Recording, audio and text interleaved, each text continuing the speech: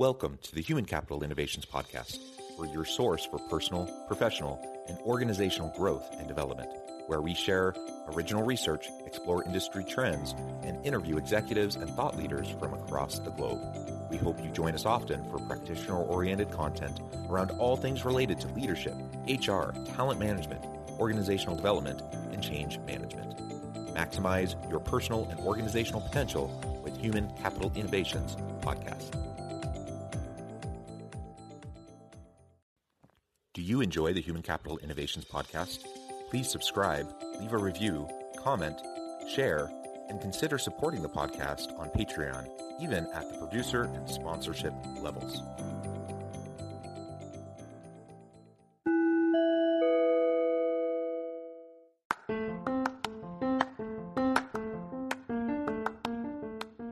Welcome to the Human Capital Innovations Podcast.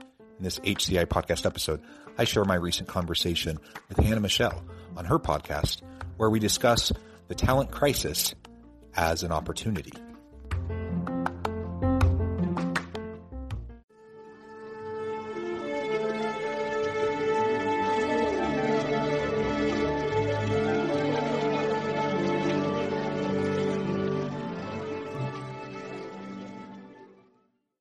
Hello, everyone, and welcome to Hannah Talks Hiring.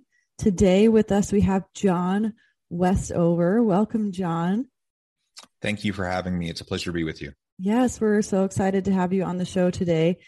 If you don't know John, he's a pretty cool dude, and I have a few things that I want to say about him here before we start. So John is the #1 ranked HR, innovation, and future of work global thought leader and influencer by Thinkers 360. He's also the host and producer of the popular Human Capital Innovations podcast, which I had the pleasure of checking out yesterday for a little bit, and I found the content very valuable and great. He's the chair and professor of organizational leadership and change in the Woodbury School of Business at UVU and the academic director of the UVU Center for Social Impact, which is awesome. And he received his bachelor's and master's degree from Brigham Young University, his doctorate from the University of Utah, and he's been published widely in academic journals, books, magazines, and in popular media locally, nationally, and abroad, such as Forbes, The Economist, the U.S. News and World Report, the Wall Street Journal, just to name a few. John, is there anything else you'd like to add that you would feel that you feel is important for listeners to know?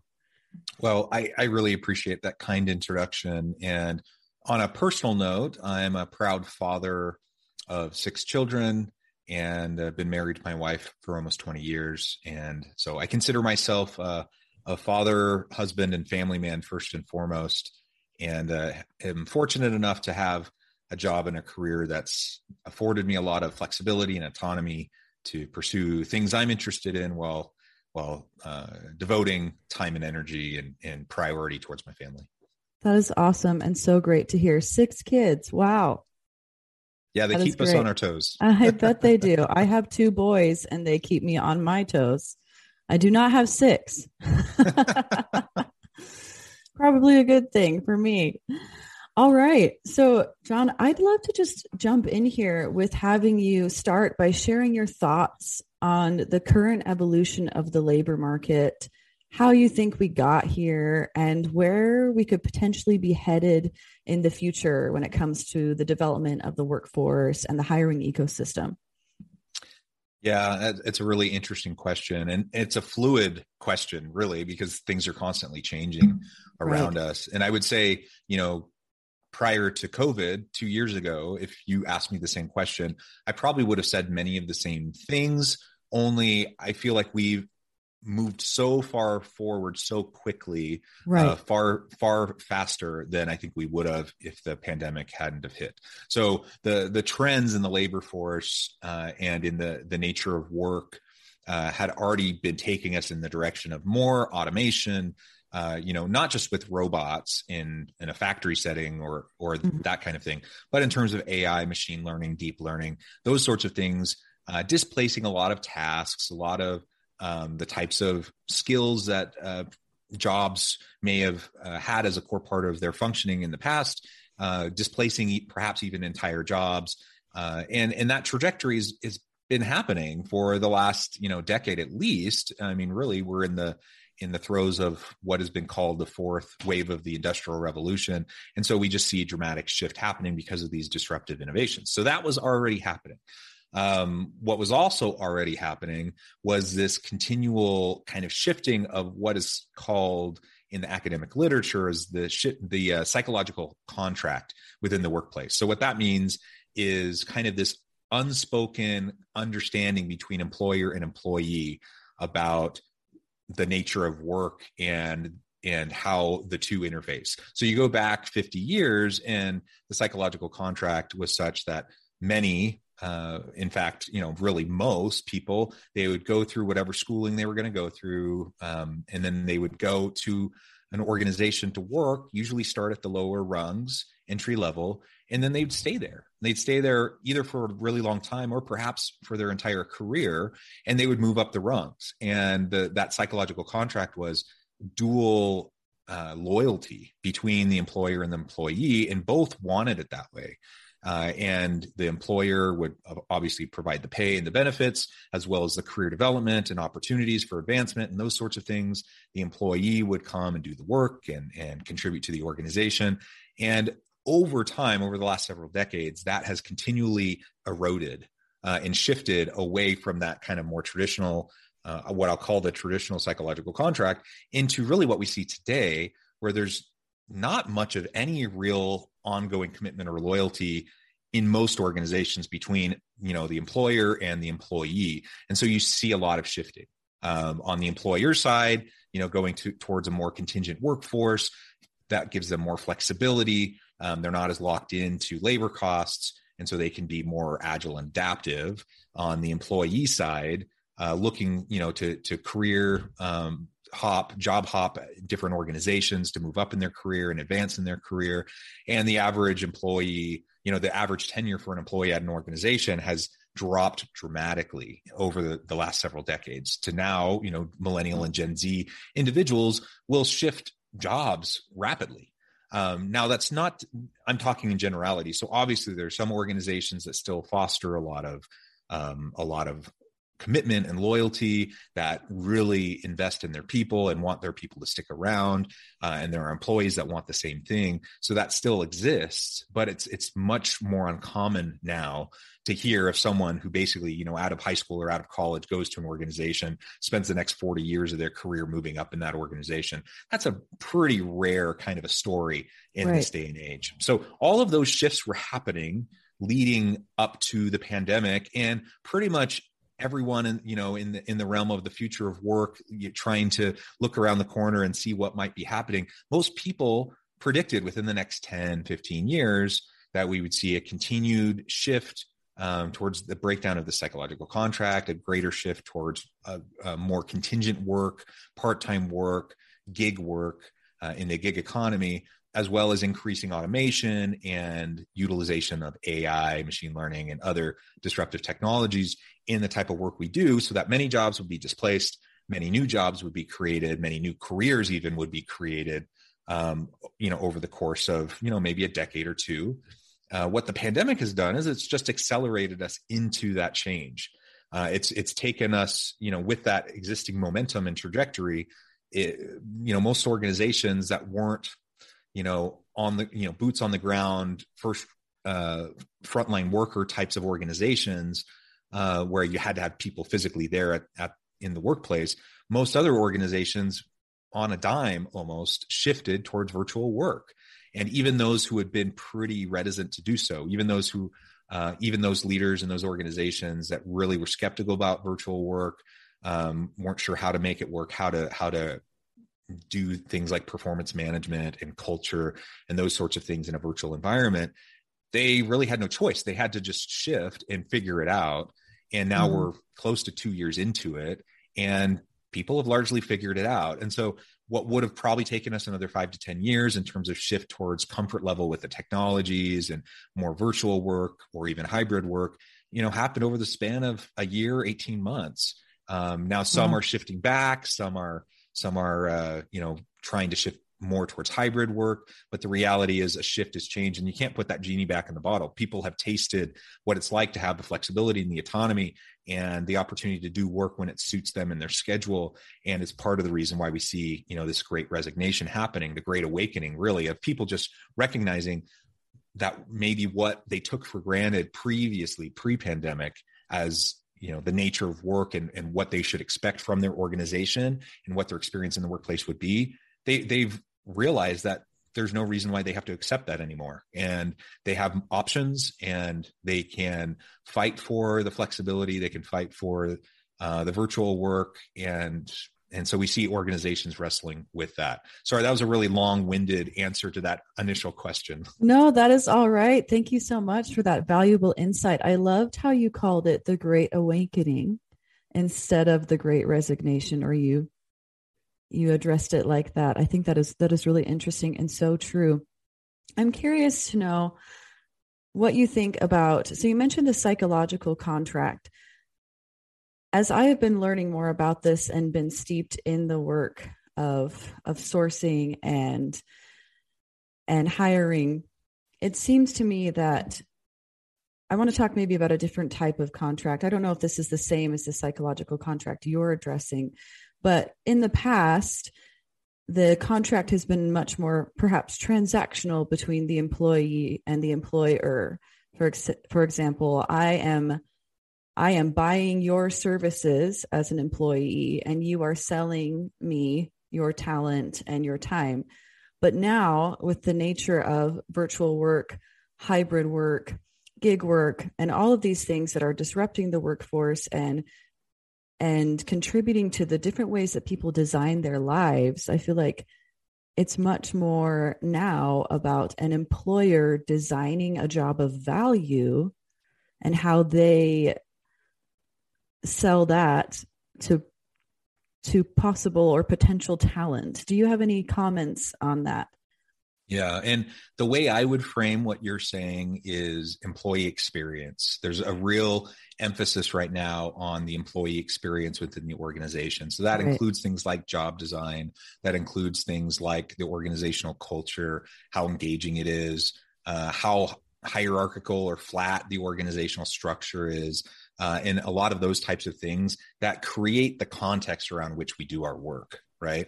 And because people have woken up to, and are more willing now, perhaps than they were a couple of years ago, to really question the norms around their organizational life and their work life, they're willing to take a second look at that and say, no, it doesn't need to be that way. Why do we need to do it that way? Why do we have to have all these meetings? Why do we have to be in person? Why do we have to do this, that? Challenging everything, right?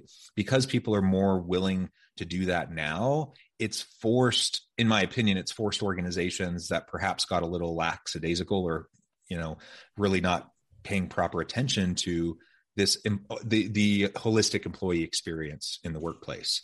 And especially, when the labor market isn't so tight, when the employers have plenty of applicants, it's, you can understand where they're coming from. Like, they don't have to try as hard because lots of people want to work for them.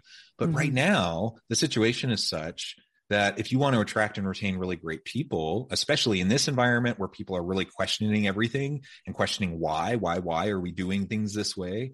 If you want to attract and retain great people in this environment, you have to just be really laser focused on the employee experience, so that value proposition that you bring as an employer, as an organization, to the job candidate, and really through the whole process of recruitment and hiring, onboarding, all the way through, the different elements of the organization. That needs to be stronger. That needs to be more positive. We need to have a psychologically safe environment, an inclusive environment, an innovative culture that fosters creativity, where people feel free to speak up and speak out if they notice something that seems like it's not right, or they question a decision. Like, those things have to be in place. And if they're not, people are voting with their feet and they're going to other organizations.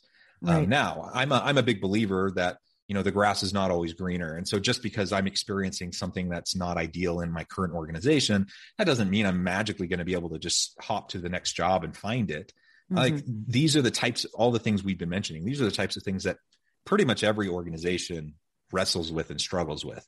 Some do better than others, but everyone's wrestling with these things. And so I also, I want people to do what's right for them and for their family. And if something's not working in your current job, by all means, go look for another opportunity. But I'm also a believer in people trying to lift where they stand and make their current situation the best it possibly can be and make the contributions they can. So if you see a problem, try to be the change you want to see in the organization and be a leader that way. I think that can also contribute to the type of positive environment that we're talking about, and part of that positive employee experience. Absolutely. I love that.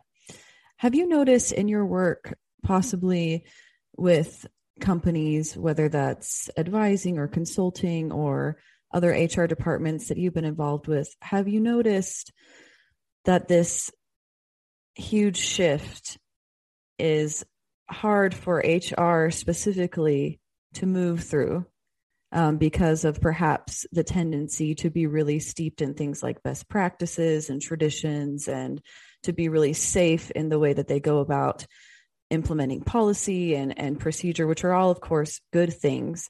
But have you noticed that it's made it perhaps more difficult to innovate? Yeah, it depends on the organization. This 2-year period has been really interesting in that regard, because you see vastly different types of reactions and responses from organizations depending on their existing culture and how ready and adaptive and agile they are in the current context. And I've seen lots of organizations that more or less are like, they've tried to double down. They've tried to put more policies and restrictions in place. They've tried to, honestly, it's not very charitable in terms of how I'm describing this, but, finding more and more ways to micromanage their people in this environment, because they're worried. They're worried, like, what does it look like to have a virtual workforce now? And their response is, we're going to micromanage you, and we're going to monitor everything, and we're going to have all these extra rules and requirements in place. That's a fear-based kind of a response. I've seen plenty of that.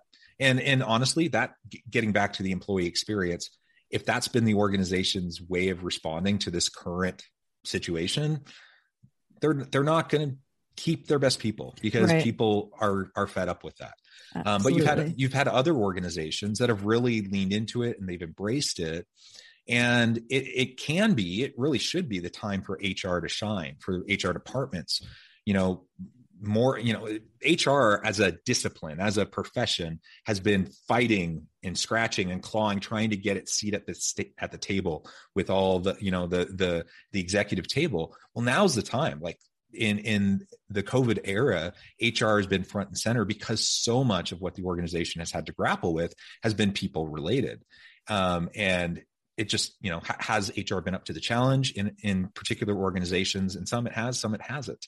And I like to think that we're all up to the challenge, but the reality is we're not. And some people really are stuck in kind of the old traditions, the old way of doing things. And, we just need to get past that. It's completely understandable. It's a completely human reaction. And nobody likes change. Most human beings are resistant, like naturally resistant to change. I get all of that.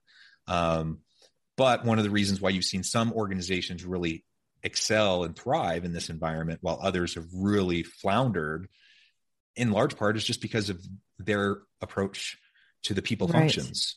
Right. Absolutely. I like how you mentioned that it was a fear-based mentality. I think there are a lot of organizations operating in that. And I think that also is rooted in the fact that HR in a lot of ways arose out of mitigating risk originally. And now we're kind of moving into an era where it's so much more than mitigating risk and just dealing with contracts. It's much more about creativity and engaging with people. And so many other colors have come into the profession.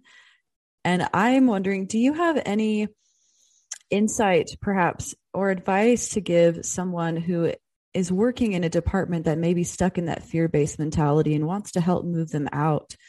Do you have any advice for maybe where they would start or how they would help move their department into more of a perhaps creative or open mindset? Yeah, I think part of it comes back to what's your sphere of influence. And so I can't really tell anyone what they should do.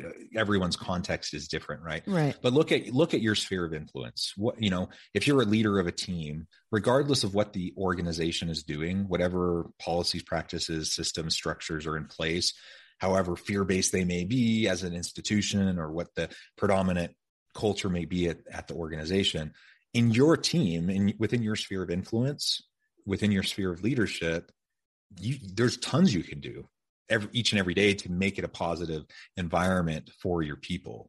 And you can really be the mitigate, kind of that interference between some of the unhealthy stuff that might be happening at the institutional level, creating an environment so that your people actually don't know any different. They just think, oh, this is a great place to work. And in fact, there's tons of research on this. Most people either love or hate their job primarily because of the people they work with and their boss. And, when you look at other institution level factors and indicators, those don't play as big of a role usually, just because people kind of get into their little bubble and they mm-hmm. are kind of insulated. For either better or for worse, they're either going to have a really crummy experience because they work with terrible people and a terrible boss, or they're going to have a really great experience because they work with great people and a great boss. And they might have to deal with other things outside their little team and deal with those frustrations from time to time. But largely, they're going to have a good experience if your team is a healthy, safe place. So focus on what you can do within your own sphere of influence for your team, because I think there's way more we can usually do than we think right off the bat. And if we're really proactive and strategic and just have conversations with our people and really try to develop meaningful relationships of trust and mutual accountability with our people, then I think much of what we're talking about, we'll be able to create that really healthy environment, at least right. within our team. And then on the other hand, I'm a big believer in looking for opportunities to speak up and to speak out. So within my team, I can certainly be proactive as I want to be, and try to be as positive as I can be within that team setting. But within the institution, if I'm noticing things that are unhealthy, or they're really questionable, or they're just fear-based tactics, or they're really, an over-reliance on compliance-based culture, or those sorts of things, I can speak out against those things. Mm-hmm. Now, how safe and secure do you feel in your job? I'm not going to tell you to speak out. That's a decision you're going to have to come up to on your own, depending on your family situation and your professional situation. Mm-hmm. But, I know for me that I'm in a situation where I'm fairly protected. And so if I want to speak out because I see something, I'm going to speak out, and I'm going to push as hard as I feel like I can push, and try to do it in an effective way so I can have as much impact as possible. But that's my approach. Right. Now, other people, will have to take a different approach. But ultimately, I think as long as we're thinking about it and aware of the context we find ourselves in, I think we have a better chance of making meaningful impact and creating at least that healthy environment within our smaller team. Yes, I love that. I love how you mentioned focusing on your sphere of influence and what you can control, and that you iterated that there is a lot more that you can do than you think. I think sometimes HR directors or managers can feel a little bit locked in or stuck about what decisions they can make or what influence they can have, and just reassuring that just focus on your team, on the day-to-day interactions that you have, and that will have a ripple effect, I think, if you start there. So I like that. And I also, just to reiterate, I do think it's important for people who feel like they can. I understand not everyone's situation is such, but if you feel like you're in a position of privilege where you can speak up, it's important that we speak up when we can. Absolutely. If we have a voice, use our voice and speak up for those who don't have a voice. Right. And clearly, sometimes that can negatively impact you potentially in your job or in your career. But I've also found, like, if I'm working with an organization where, good faith, making good faith efforts to move in the right direction, everyone's going to make mistakes. Everyone's going to fall on their face and get back up. So it's not a question of whether mistakes are made. It's a question of how you respond to the mistakes, right? And so if I see something and there's no attempt to respond to it, to fix it, to address it in a healthy way, that's when, I'm going to feel like I really need to speak up and push back. And if people really, really resist that, or they retaliate against me because of that, that's probably not a place I'm going to be long-term. That's probably, right. I'm going to put an effort to be the change where I'm at up to a point, and then at some point it becomes unhealthy and I'm going to move on. Right. So as a leader, we need to we can do that calculus for ourselves within our current situation, or for members of our team as they're wrestling with those same types of things. But I would say, generally speaking, be bold, be brave, utilize your privilege, leverage your privilege to be a voice for those who don't have a voice.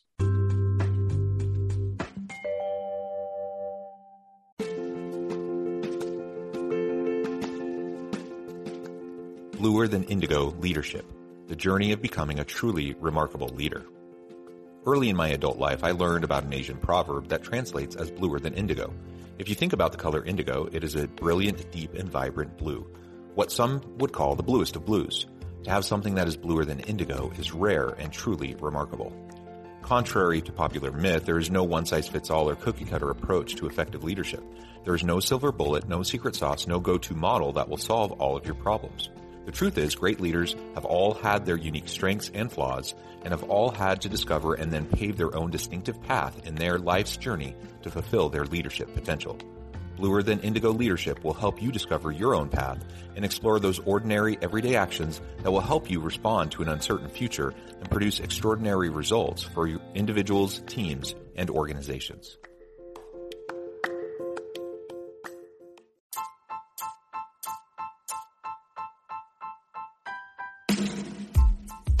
The alchemy of truly remarkable leadership.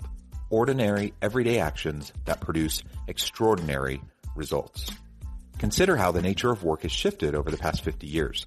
With increased globalization, rapid technological advancement, and the shift in economic composition, the average job of today looks very different than the average job of 50 years ago. What will the jobs and organizations of tomorrow look like?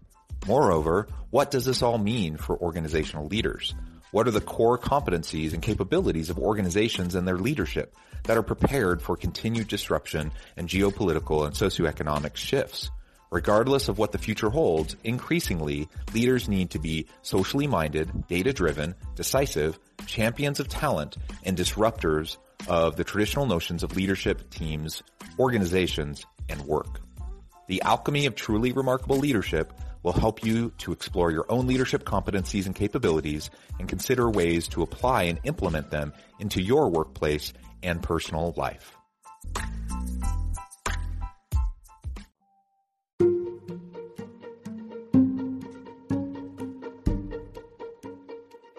Welcome to the Human Capital Innovations Academy. Courses, micro-credentials, and certificates to upskill and reskill for the future of work. All HCI Academy courses, micro-credentials, and certificates are designed, developed, and delivered by award-winning and internationally renowned scholars, educators, thought leaders, executives, and practitioners. Our courses, micro-credentials, and certificates will help you make your mark on the future of work and make an immediate impact in your organizations. Check out the HCI Academy and our many course offerings and certificates to upskill and reskill for the future of work.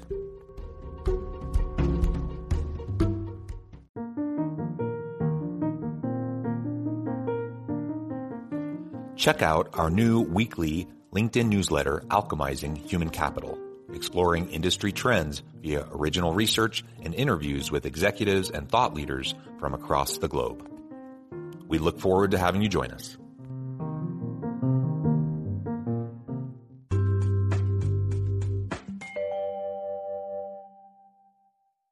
That is great. Thank you for reiterating that point. I think that is extremely important. In the current market right now, there's a lot of people advocating for more pay for lots of different types of positions. And a lot of companies are feeling probably kind of a race to the top, or it's just a competition about who can pay more. What are your thoughts on how much pay is actually a key differentiator in jobs? And do you think that this matters to applicants as much as all of these companies racing to the top think it does? And perhaps if they can't be a part of that race, what are some other things that you think they could do? Yeah, it's a really good question. And I mean, don't get me wrong, pay is important, and you have to pay a fair, equitable wage. Right. Otherwise, it's a non-starter. Okay. So that's a given, that's kind of my base assumption is pay a fair, equitable wage. And frankly, personally, I am a big believer in paying a living wage.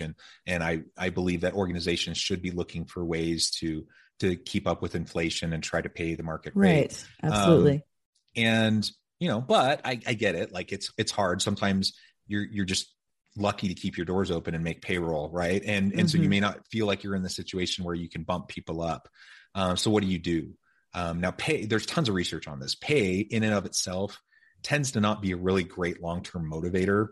Right. It can be an initial attraction point for a new person to come to your organization. So if they're comparing, pay or total compensation packages at various employers, that could be the differentiating factor. Should it be the differentiating factor? I would argue no. So if I'm interviewing for jobs, of course I want to know about their pay and their benefits package, but I want to know just as much, if not more, about their culture, their organizational structure, the way the job is designed, how much autonomy I'm going to have, like those sorts of things. As long as they're going to offer me a fair rate, it's those other things that are going to matter much more to me. And there's a lot of research that shows once the person's in the organization, again, giving them a little bit of a pay bump so that they don't feel like there's inequities or, there's misalignments with the market, that can be necessary and important, but it's largely all these other factors that are going to matter more than anything. So it comes back to that employee experience. Right. Do I get up in the morning excited to go to work with my team, to work with my colleagues? Do I have people that I trust and that I genuinely care about? Do we have an environment where we can create and innovate, where we can do really cool stuff, and where I'm going to have a chance to grow every day, grow more into my career, regardless of job title or like what my formal position is in the hierarchy? Can I continue to grow through the position that I'm in the organization? And if the answer is yes to all those questions, then I'm going to be much more willing to put up with a lagging pay rate. But if all those answers are no, and even if they're keeping up with pay, I'm probably going to be looking other places. And if all those answers are no, and they're not paying me well, I'm definitely looking other places. Right. What do you think the future is for certain fields that may not be able to offer benefits like that, perhaps in maybe more blue collar jobs or monotonous tasks or even things like hospitality or food service? How do you see those industries adapting to compete for talent? Yeah, it's an interesting point. Now, I will say my bias is, and I'm a believer that you can create meaningful, purpose-driven and fulfilling work in all different types of organizations and all different types of jobs. And so I do think we often will talk about like these really creative, engaging jobs. Those are all the white collar, high tech jobs. And then you get into like blue collar or manual labor types of jobs. And those ones just innately are going to suck. And I actually don't believe that. I think we can have meaningful, purpose-driven, fulfilling work in a whole range of different types of jobs. And the labor force is spread out across all these different types of jobs. And so organizations should be paying attention to like, how can I design a meaningful work experience for everyone, regardless of whether you're an entry-level person working on the assembly line all the way on up. Now, that said, I'm not, like, I totally recognize that there are certain types of jobs that's probably a little bit more of a challenge. And I've had plenty of those in my past. So, I mean, prior to getting into, finishing my education and becoming a professor and doing consulting work and stuff, I worked all the crummy jobs. I picked beans in a field. I worked in a factory. I worked in a couple call centers. I worked retail. I've done all those types of jobs. And I know that, there's only so much you can get out of some of those. But I also know that, my experience there wasn't necessarily the same as those that I was working side by side with. So I'm thinking of one job. I worked for about 6 months saving up money to go to college at a factory. It was the best paying job I could find in the area. I was trying to save up tuition. And so I go and I work in this, and I constantly had my exit strategy in mind, right? Like I'm working 6 months, I'm earning money, I'm going to university, and then I'm never looking back. That's my whole mentality. But I'm working alongside people who have worked there for 20 years. And they liked it just fine. And so their kind of priorities and their salient motivators were different than mine. And so they were fine. And so part of it is just a values alignment between employer and job type and the people that you're trying to attract to the job. And like, what do they want? What do they need to get out of the job? What does fulfillment and purpose look like for your different people, right? Because it may be different for me than it is for you, or, whatever. But that's all of that said, you can definitely still improve the nature of most jobs in terms of things like task identity, skill variety, autonomy, purpose, and some of those types of things. So I'm a big believer in organizations doing whatever they can to try to improve the situation.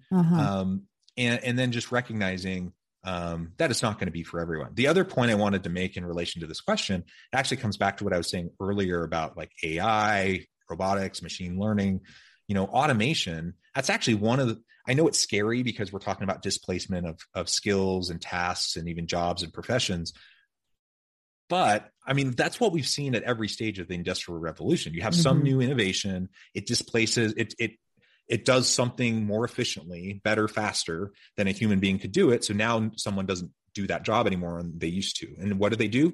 They get reskilled or upskilled. They move on, they get a different type of job. And over time, what you see is the more monotonous, grinding types of work, it gets replaced by programs or robots or whatever. Right. And I think that's actually a good thing. That's a positive development for society as a whole, as long as people are willing to reskill and upskill, as long as they're willing to continually learn and develop themselves, so they're ready for the next types of work that they're going to need to do. There's always going to be a need for human beings doing meaningful, impactful work in organizations. There's only so much robots and AI and machine learning can do. But let all of that technology do all of the monotonous, mind-numbing stuff, which frees us up to do more creative things, more enlivening things. So that's kind of how I look at it. I love the positive take on that. I think there is a lot of fear in that from a lot of people worrying about their jobs getting taken by AI, but you're so right. All it does is open up your time for learning more creative skills and for creating more jobs and more of a workforce need for those creative skills and those problem solving skills, those skills that involve so much more. What's the word? The humanness of us, right? Yes, right. That AI can't necessarily accomplish. I was reading this book recently. It's called Range, and it's about how the attitude used to be that specialization was the key. You want to get into one field and become really excellent in it, and that's how you're successful. And then this book kind of went through some case studies showing how actually diversifying your skills is more valuable, because AI can specialize in a lot of things, but it cannot do the problem solving, the creativity aspects that humans can across a bunch of different fields and concepts. And so I think that is kind of in that vein about how humans, there will always be a need, because humans can do that and AI cannot yet. I don't know where we're headed with AI in the future, but right now it cannot. Yeah, I mean, it's interesting because there's different possible futures for like all this machine learning and AI. Right. I mean, one possible future is a really dystopian kind of Terminator kind of a future. That's certainly negative. We don't want the rise of the machines and them taking over everything, or like a Matrix kind of a future. But but kind of on the other end of the spectrum is you kind of have like this utopian Star Trek kind of a future that's enabled through technology. we're probably going to end up somewhere in the middle. So there's going to be pros and cons. Absolutely. Yeah. But ultimately, if we're aware of those pros and cons, and then just try to leverage it, it really comes back to, what's our willingness to continually learn and grow and develop. If we're not very willing to do that, we're going to be very threatened by innovation and technologies. But if we're open to it, there's no real reason to be threatened by it, because it's an opportunity. It's an opportunity to learn new things, get reskilled, and then do new, creative, interesting things that might be better than what we used to do. Just one small little example. So I do a lot of different things, but I'm a professor. And so one of the things that I have to do is I have to grade papers. Now, of all the things I do as a professor, my very least favorite thing to do is to grade papers. Now, I genuinely like to see the growth in students. I like to see the arc of their learning. Those types of things are meaningful and fulfilling. And I do like to be able to provide feedback that helps them to learn and grow. So that is meaningful. But frankly, reading a bunch of papers and providing, a lot of edits and comments and stuff, it's tedious. As much as I hope it's, it's important, it's necessary, it's tedious. Well, when I started my first year as a professor, really even before I was a full-time professor, when I was teaching part-time, going back, I don't know, my first university class I ever taught was back in 2003. So I think back all the way back then, it was literally like people would turn in a paper and I would use a red pen and I would mark on it. Right. And over time, it went to digital submissions. And over time, there's things like Turnitin where you can check for plagiarism. And like, there's these other technologies that have made it an easier process. And now we're to the point where, if I'm providing comments on the substantive arguments of a paper, I still have to, put in those comments. But a lot of like the basic, more tedious things like spelling, grammar, some of those types of things, there's AI engines and other tools that provide students that feedback so that I don't have to spend half an hour, circling all the places they need to put a comma. Instead, I can focus on the actual substance of their argument and make suggestions or ask questions to point them in the right direction. Right. And so it's just an illustration of some of the more tedious stuff I used to have to do. I don't have to do as much anymore because technology can do that stuff, which frees me up to focus on the other stuff that's actually going to be more impactful and a better use of my time and my education, my ability to help the students. And we can extrapolate from that, my one little experience, across all different types of jobs. We're going to see the same type of thing over time. So as long as we can lean into it and learn how to use the technology, I think it's going to really enhance our work life. Absolutely. I love how you said lean into it. And I think that goes back to what we were talking about HR in general, operating from a fear-based standpoint or a growth and opportunity standpoint, leaning into all this change, leaning into the upheaval of the workforce and the disruption, and seeing it as an opportunity to really become a strategic asset within your organization by bringing new ideas to the table and by innovating. So I think that was a great example. Thank you. What do you think? So we've talked a little bit about how it's really important for organizations to create value beyond just the pay, obviously, and also about employee experience. What are the ways that you think in a company's recruitment and talent acquisition process that they can effectively communicate that to people? Obviously there's the job ad, which a lot of companies are still very employer focused on the job ad, right? It's more of a job description. It doesn't make a case about why anyone should work for them.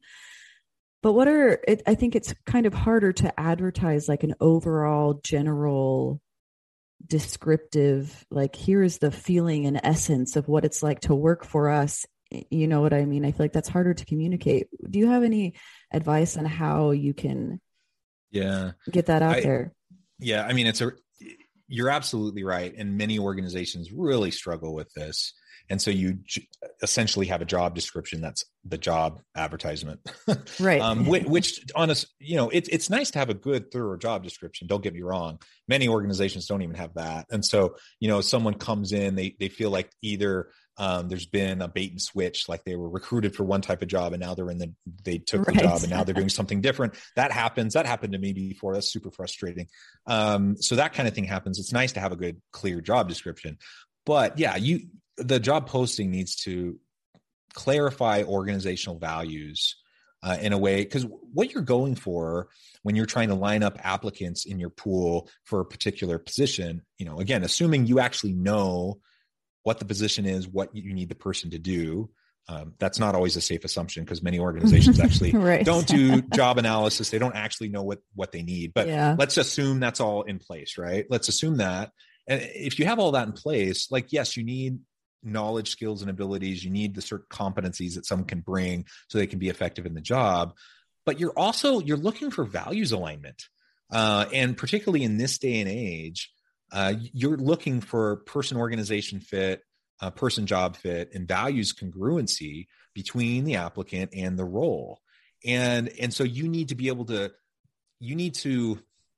be clear-eyed about what the core values of the organization are. What are you actually really trying to accomplish?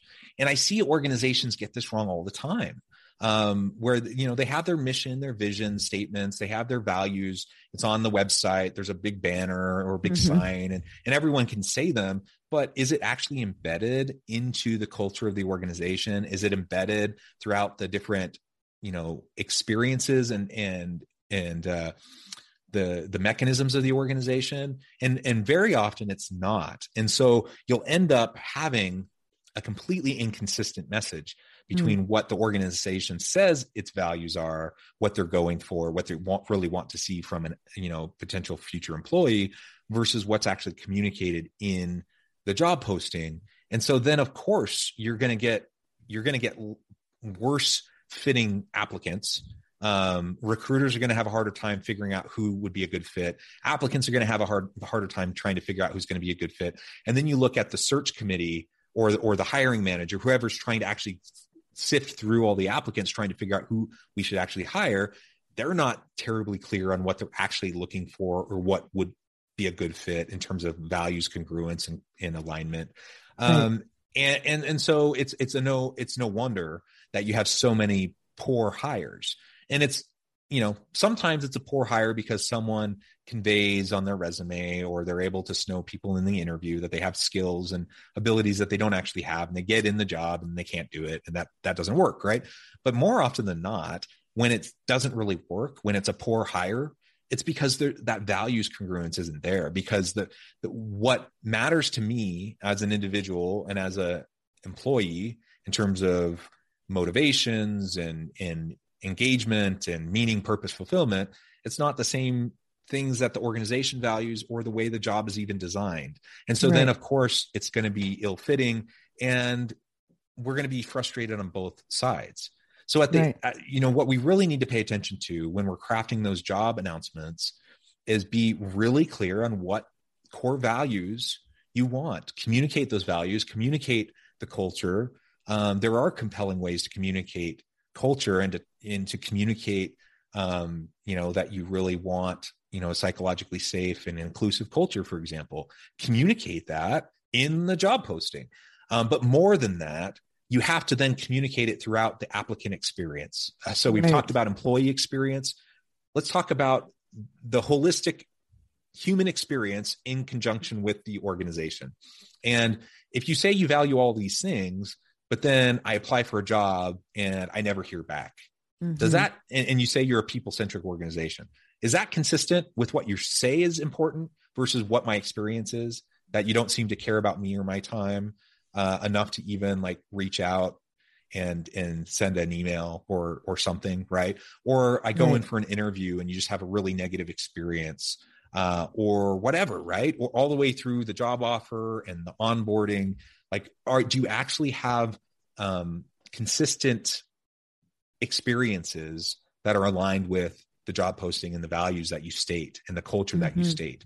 And if you don't, people are going to get frustrated, and word of mouth is going to spread, and people are, going to vote with their feet. I think it's so important to talk about applicant experience because I think a lot of employers haven't like employee experience, they haven't had to worry about that as much. And so their applicant experience plan, or whatever you want to call it, is very ad hoc, right? It's not super intentional. They don't have consistent onboarding practices. They don't intentionally think about, how can I make this interview a good experience for the applicant, right? They're more worried about, how do I get the information I need out of the applicant, and not being intentional about crafting a positive experience. And I think now that the tables have turned, we do need to be so much more intentional about not just trying to get applicants in the door, but how do we treat them throughout the entire experience, so we don't get ghosted, or so that they show up for work after they're hired. Because I know that that's a big problem right now. It is. People are ghosting people and not even showing up for work. So, and on the one hand, I feel for organizations that are struggling. They have all these open positions. They're trying to get people. They're having a hard time getting a good pool. They make a hire, and then the person doesn't even show up. I really feel for the organization on the one hand. On the other hand, I think that's probably indicative of the experience of the applicant. Right.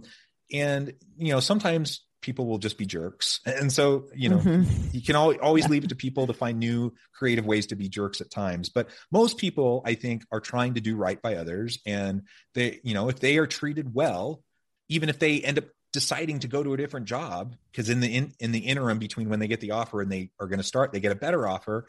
If I was treated well, most people are going to reach out to the organization and say, thank you for the offer. I really appreciate it, but I got this other offer. I'm going to take it, and at least have that professional courtesy. And so when people don't even do that, it tells me most of the time, I suspect that it was just a pretty crummy applicant experience, and they were kind of taken for granted. And so I still would advocate for professional courtesy, but I kind of get it. Like, I understand why someone might do that. And so, let's pay attention to the whole experience. And you said something a minute ago that I think is important. A lot of times hiring managers or search committees, they're not intentional enough about creating a positive experience. I'll flip that around and I'll say, I don't think most of the time that hiring managers or search committees are intentionally trying to create a bad experience. Like, I think most of the time they're trying to do a good job, but it's not something they've really paid all that much attention to. And so they're kind of fumbling around, and they don't, because they're not paying enough attention to it, they just let things go that shouldn't be let go. They skip steps, or they don't do the common courtesy things that anyone should do in order to make sure that people have a good positive experience. So even if I don't get the job, like, I get it. Like, there's lots of people applying to lots of different jobs, and maybe I'm not the best fit for whatever reason. If I apply though, and I put the time into a meaningful application, just like I'm putting in professional courtesy towards them, I would like to get that back. And even though I'm not going to work for them right now because they didn't offer me the job, who's to say that I won't try again later, or that they won't need me or want me later? And so you're really shooting yourself in the foot if you're not being proactive about that up front. Absolutely. Recognizing, again, usually there's not malicious intent. There's not people trying to be jerks or trying to make a bad experience for people. Most of the time it's just, kind of ignorance or inexperience, or just not paying proper attention to it. So we can be generous with people that way, but that's not an excuse. Like, we still should be paying attention to it. Right. It's just an unintentional result most of the time of them not making a real plan for that experience. Well, we are coming up here on time, John. And so I want to end here with this one question. If you had a piece of advice to give a very overwhelmed HR department of one, what would that be? An overwhelmed HR department of one, practice self-care. You can't be all things to all people all the time. That's a really hard place to be in right now. HR is a hard place to be in right now anyways, because we're always talking about, show empathy and compassion and caring towards your people, be people-centric, right? And I agree with all that. I think that's all super important. And a lot of times in a lot of organizations, that ends up falling on the HR department to try to push that and to support that. Right. who's supporting the HR person.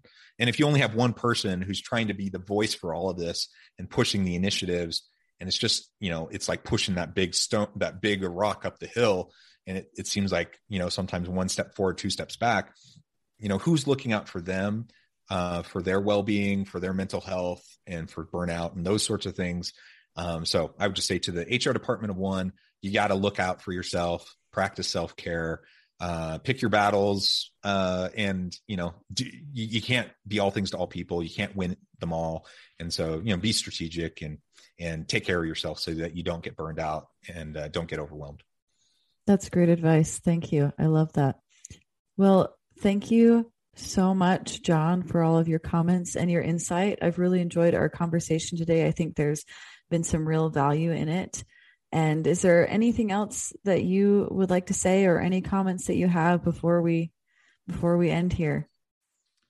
Just, I think it's a really exciting time. I think, it's a challenging time to be sure, but it's an exciting time for organizations and for employees to reinvent themselves and to create more healthy workplace environments. And the future of work, I'm bullish, and I'm quite optimistic. I think, while there's, tons of unforeseen things, and there's definitely the possibility of a lot of negative things happening, I think these technological innovations are going to push us in a more positive direction. And I think overall that organizations are going to have to learn how to adapt in order to attract and retain good people. So I think what that means for organizations and for the labor force and the experience in the workplace overall, I think is going to notch us up the right direction for a net positive. And so I'm excited to see all of that. It's a challenging time to keep up with pay. So if you're struggling with that, do everything you can, because you got to keep up with inflation, and you got to keep up with pay so it's equitable. But focus on those other things around the employee experience. And if you can do that and have meaningful relationships with your people, I think you'll still be able to attract and retain good people and have a good quality work life for them. So that would be my call to anyone listening. And it's been a pleasure to be with you. Thank you so much for having me. Thank you so much, John. Have a wonderful day. Thank you. You too.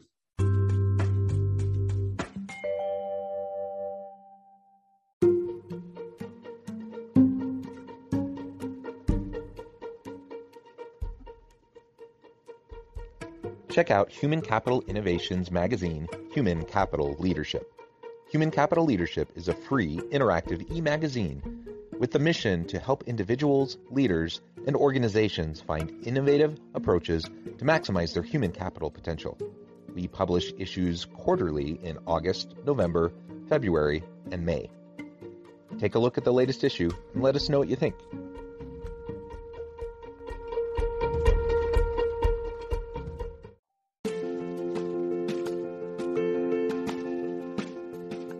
Bluer Than Indigo Leadership, the journey of becoming a truly remarkable leader.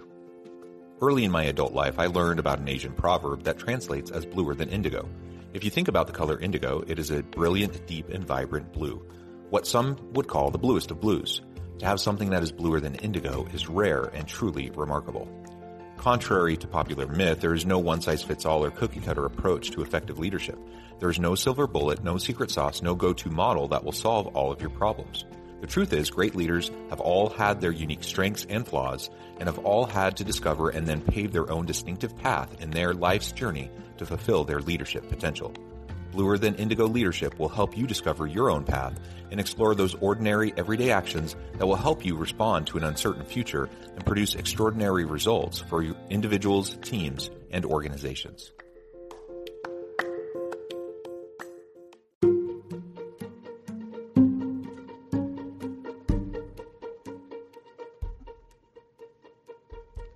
Check out Human Capital Innovations magazine, Human Capital Leadership. Human Capital Leadership is a free, interactive e-magazine with the mission to help individuals, leaders, and organizations find innovative approaches to maximize their human capital potential. We publish issues quarterly in August, November, February, and May. Take a look at the latest issue and let us know what you think.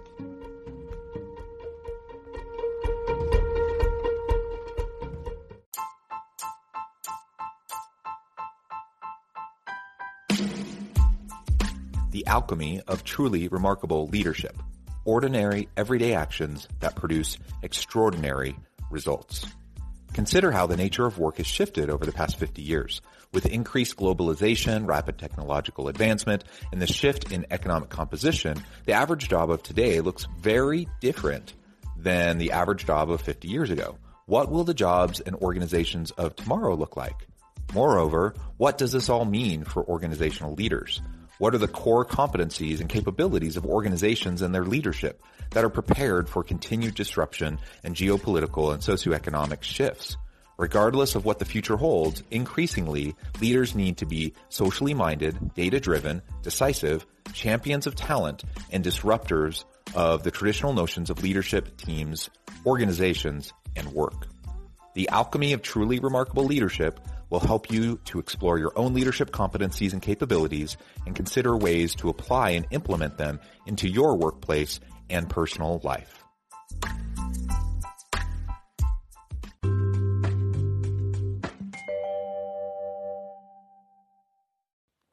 Do you enjoy the Human Capital Innovations podcast?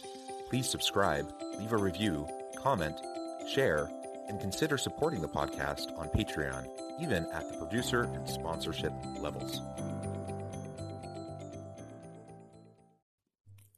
Thanks again for joining us for this episode of the Human Capital Innovations podcast. I hope you stay healthy and safe and that you have a great week.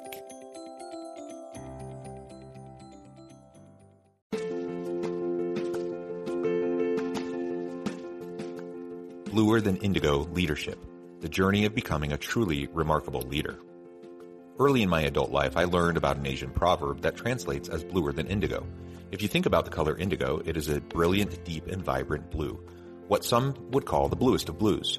To have something that is bluer than indigo is rare and truly remarkable.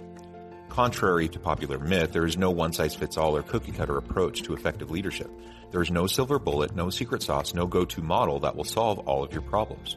The truth is, great leaders have all had their unique strengths and flaws, and have all had to discover and then pave their own distinctive path in their life's journey to fulfill their leadership potential.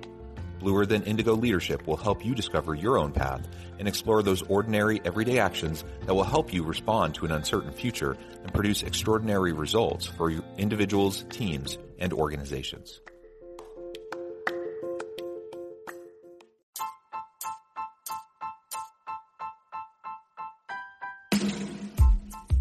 The alchemy of truly remarkable leadership. Ordinary, everyday actions that produce extraordinary results. Consider how the nature of work has shifted over the past 50 years.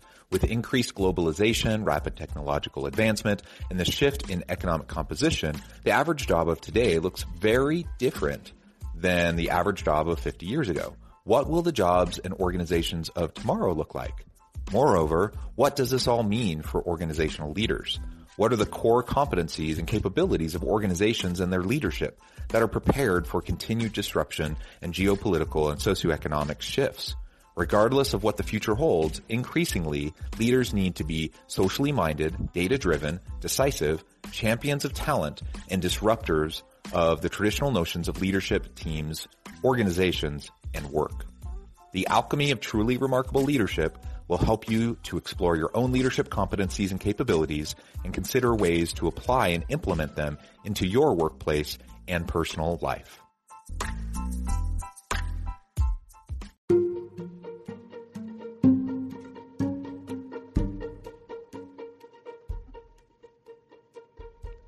Check out Human Capital Innovations magazine, Human Capital Leadership.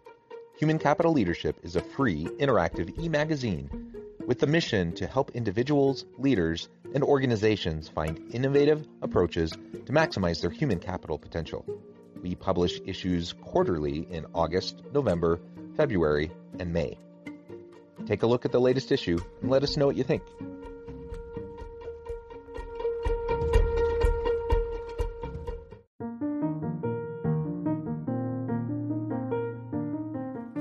Check out our new weekly LinkedIn newsletter, Alchemizing Human Capital, exploring industry trends via original research and interviews with executives and thought leaders from across the globe.